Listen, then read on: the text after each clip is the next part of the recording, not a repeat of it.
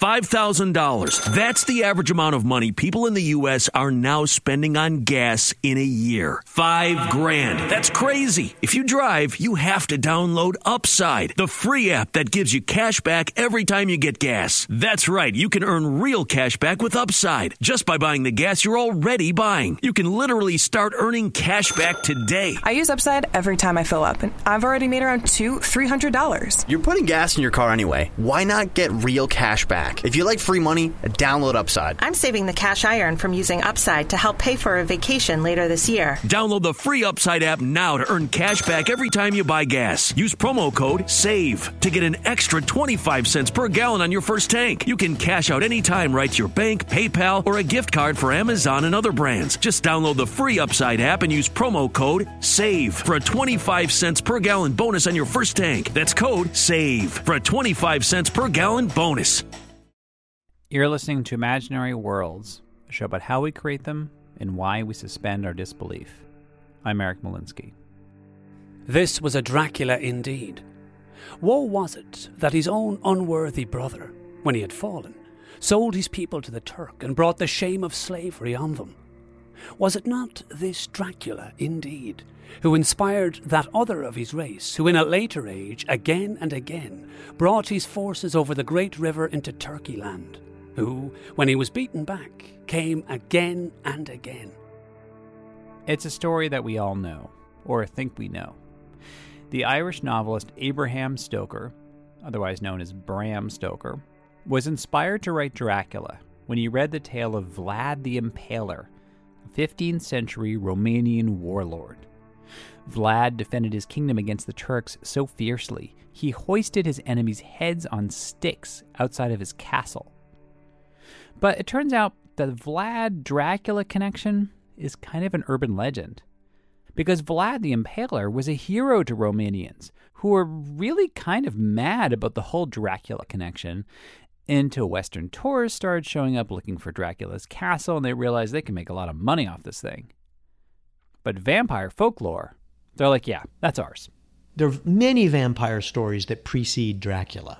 And Stoker's working in what is a long-established tradition. Louis Warren teaches history at UC Davis in California, and he says what makes Dracula an unusual vampire character is that he comes to London, the height of modern civilization at the time.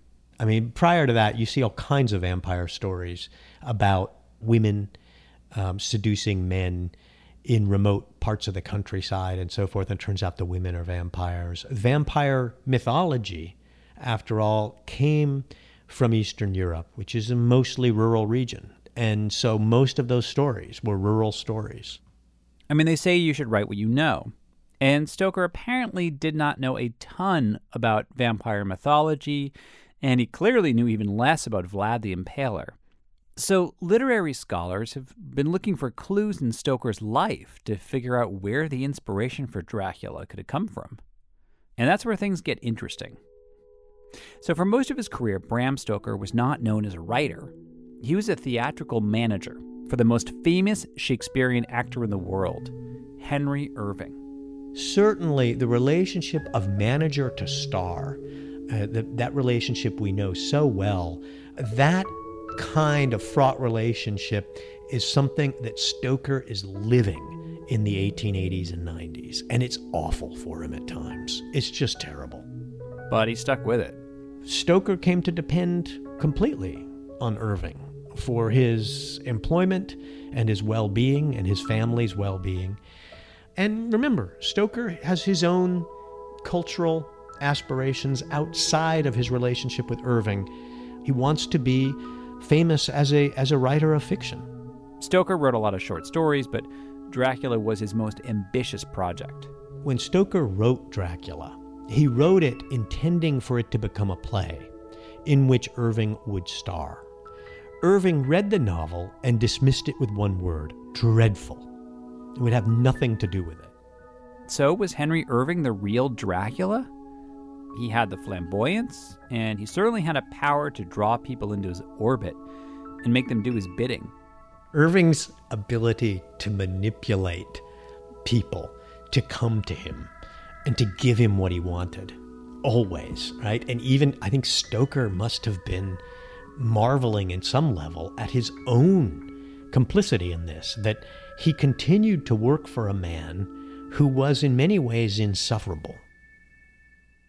But Louis Warren discovered something and came up with a theory about Dracula, which has been under some debate, but it makes total sense to me.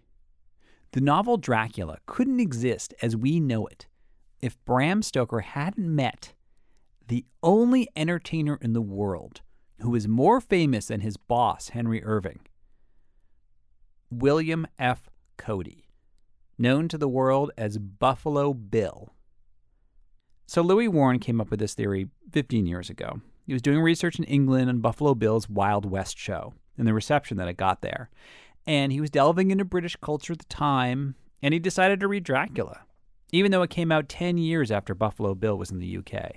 If you read the novel Dracula, there's this curious thing where one of the major characters is from Texas, and he's kind of a cowboy figure. He speaks with a kind of, with at least Bram Stoker's attempt at a Western vernacular. He is a hunter and a fighter. When the chase is on and they hunt down Dracula, he's the one who dispenses Dracula with Dracula's Romani bodyguards. And when Dracula dies in the novel, it's not with a wooden stake in his heart, but with a Bowie knife, which is put there by this Western guy, this guy named Quincy Morris. And that was really weird. I thought, what is a Westerner doing in this novel? Here we were interrupted in a very startling way. Outside the house came the sound of a pistol shot. The glass of the window was shattered with a bullet, which, ricocheting from the top of the embrasure, struck the far wall of the room. Lord Godalming flew over to the window and threw up the sash. As he did so, we heard Mr. Morris' voice without. "Sorry, I fear I've alarmed you. It was an idiotic thing of me to do, and I ask your pardon, Mrs. Harker, most sincerely. I fear I must have frightened you terribly. But the fact is that whilst the professor was talking, there came a big bat and sat on the windowsill. I've got such a horror of the damned brutes from recent events that I cannot stand them, and I went out to have a shot, as I've been doing of late of evenings, whenever I've seen one." "Did you hit it?" asked Dr. Van Helsing. "I don't know. I fancy not, for it flew away into the wood." Louis Warren started to wonder, was Bram Stoker at the Wild West show when it played in London? Turns out Stoker was there. In fact, he helped Buffalo Bill cross the Atlantic.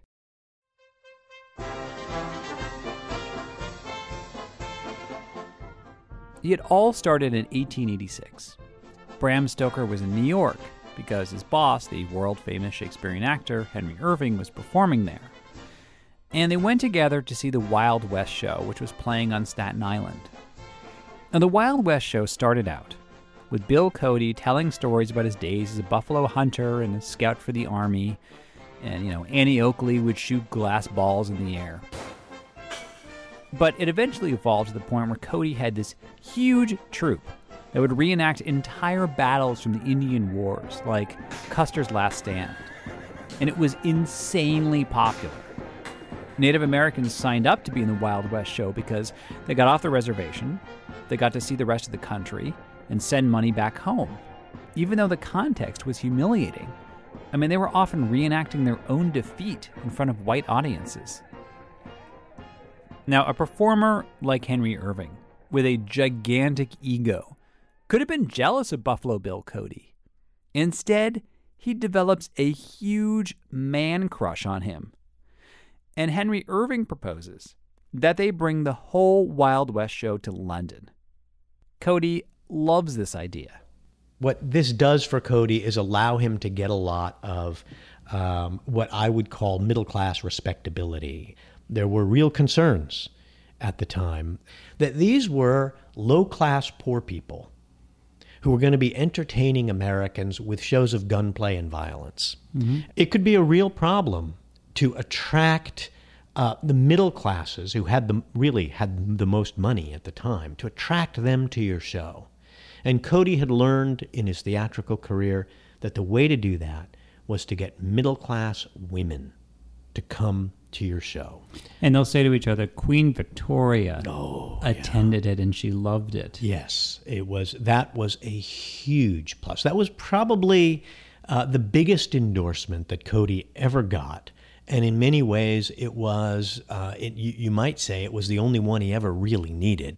Yeah, Irving's like, you want Queen Victoria there? I can make that happen.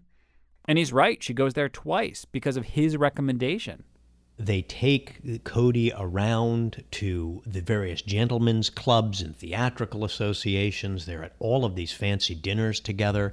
And at one point, Cody goes on a coaching drive, and they drive in an open carriage with Henry Irving through Oatlands Park in London, and Bram Stoker is with them. And Stoker, many years later, would recall that coaching trip, he said, as they went through this park in a carriage. He said that was the season that Buffalo Bill struck London like a planet. It's funny, there are political cartoons from this time making fun of Henry Irving for being smitten with this American rube.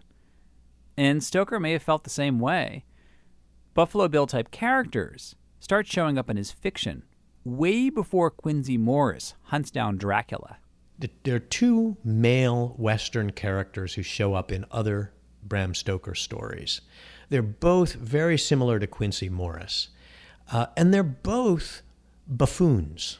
One of them is in a story that he published initially in some years before Dracula, in which a Westerner named Elias P. Hutchison, who's from Nebraska. And Cody was from Nebraska. Cody was from Nebraska, absolutely. And Elias P. Hutchison, in this story that Stoker writes, is an idiot who, they're visiting a castle in Nuremberg, Germany, and Elias P. Hutchison accidentally kills a kitten belonging to a black cat, and then he goes into the torture chamber and he decides to climb into the Iron Maiden, that big device with spikes on the inside, to see what it was like, and the cat triggers the switch on the Iron Maiden and manages to kill Elias P. Hutchison.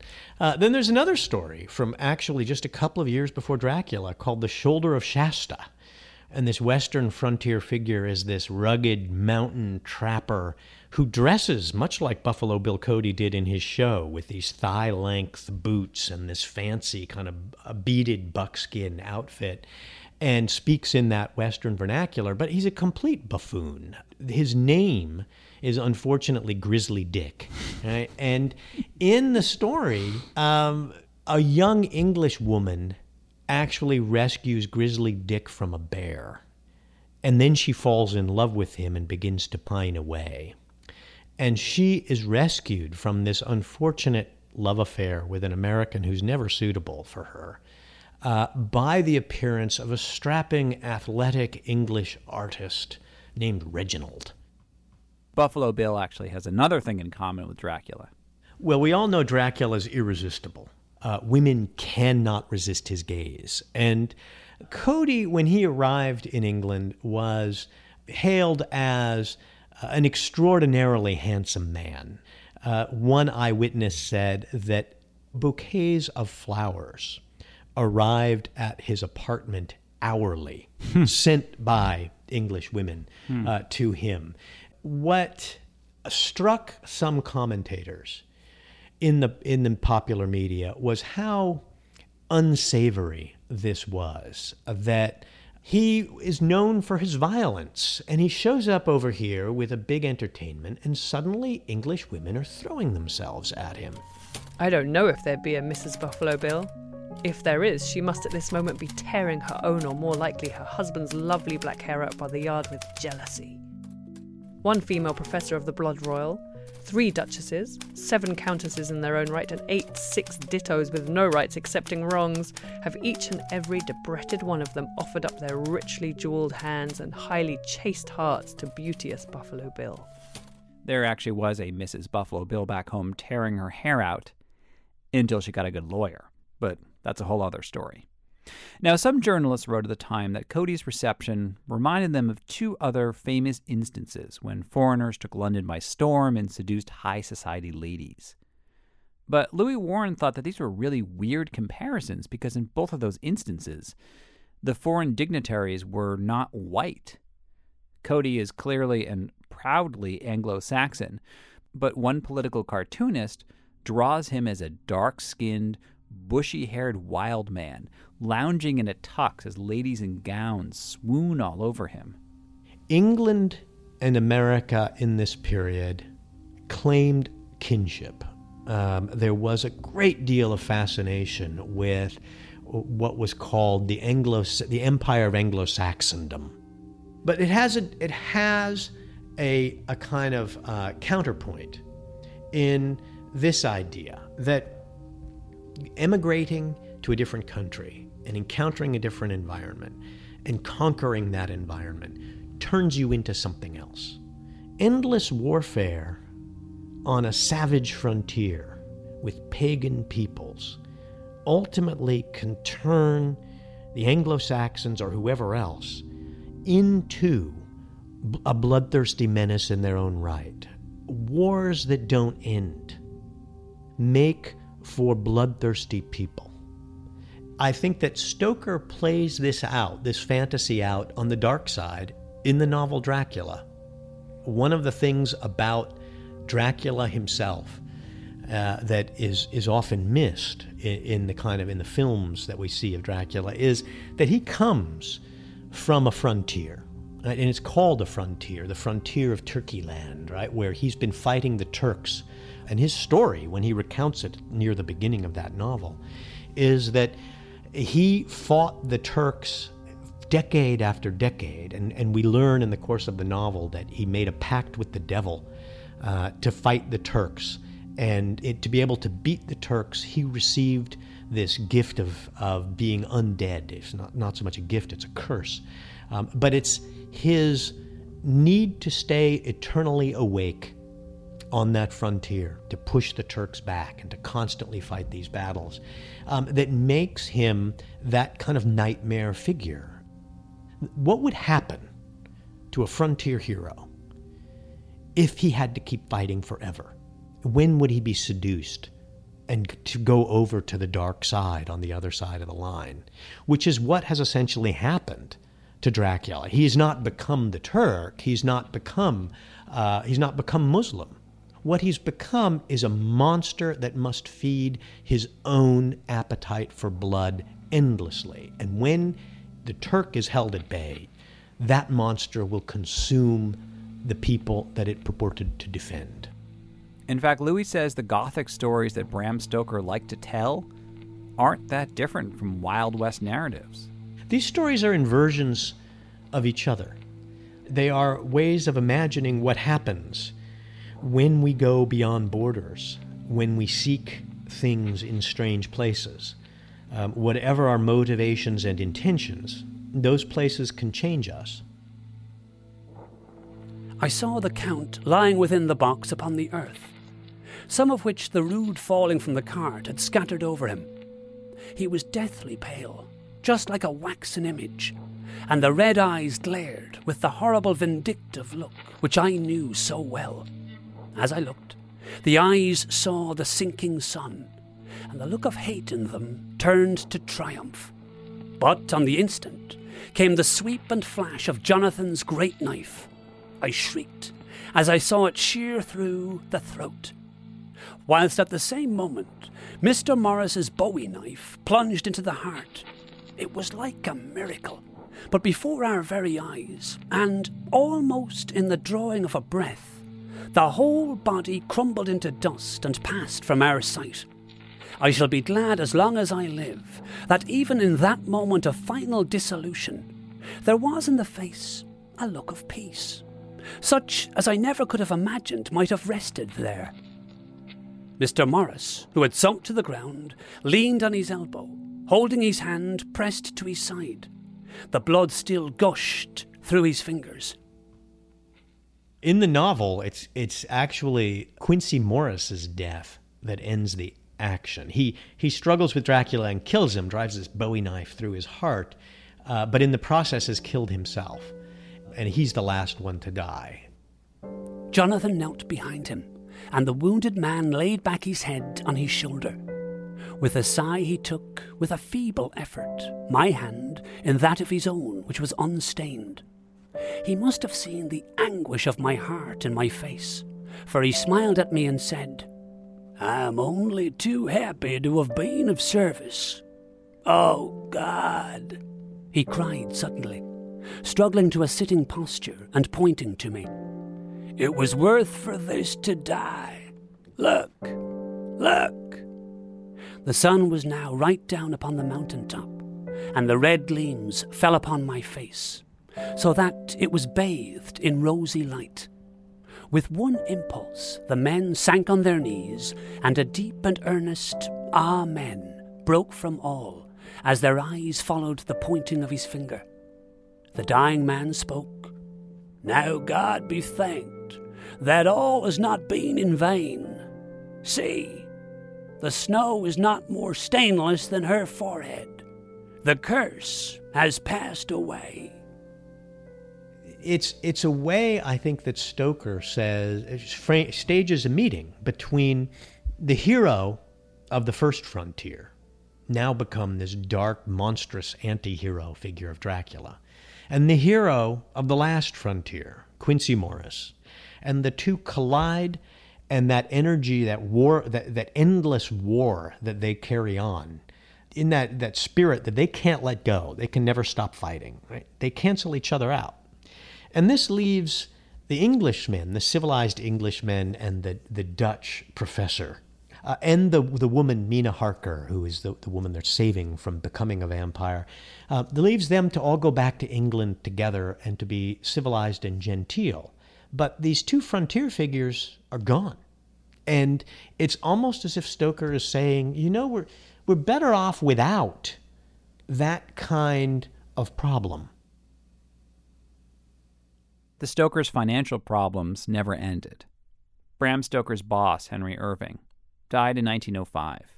Stoker is still working for him at that time, and then he himself died 7 years later. He didn't live to see Dracula become a world-famous icon, but his widow, Florence Balcombe, did. She filed a lawsuit against the German filmmakers who created Nosferatu in the 1920s for copyright infringement, and she helped stage a successful play of Dracula, which got the attention of Universal Pictures in Hollywood. She finally began to reap the financial benefits of Stoker's creation in the 1930s, and then she died.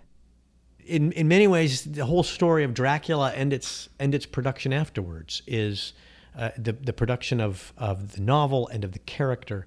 It becomes a sort of story of a figure who's endlessly adaptable and uncontainable, even by the artist that created him. As for the frontier, those wars without end, they keep adapting to the present moment. And when we can't find a hero to protect us, we'll settle for a monster in the end. Well, that's it for this week's show. Thanks for listening.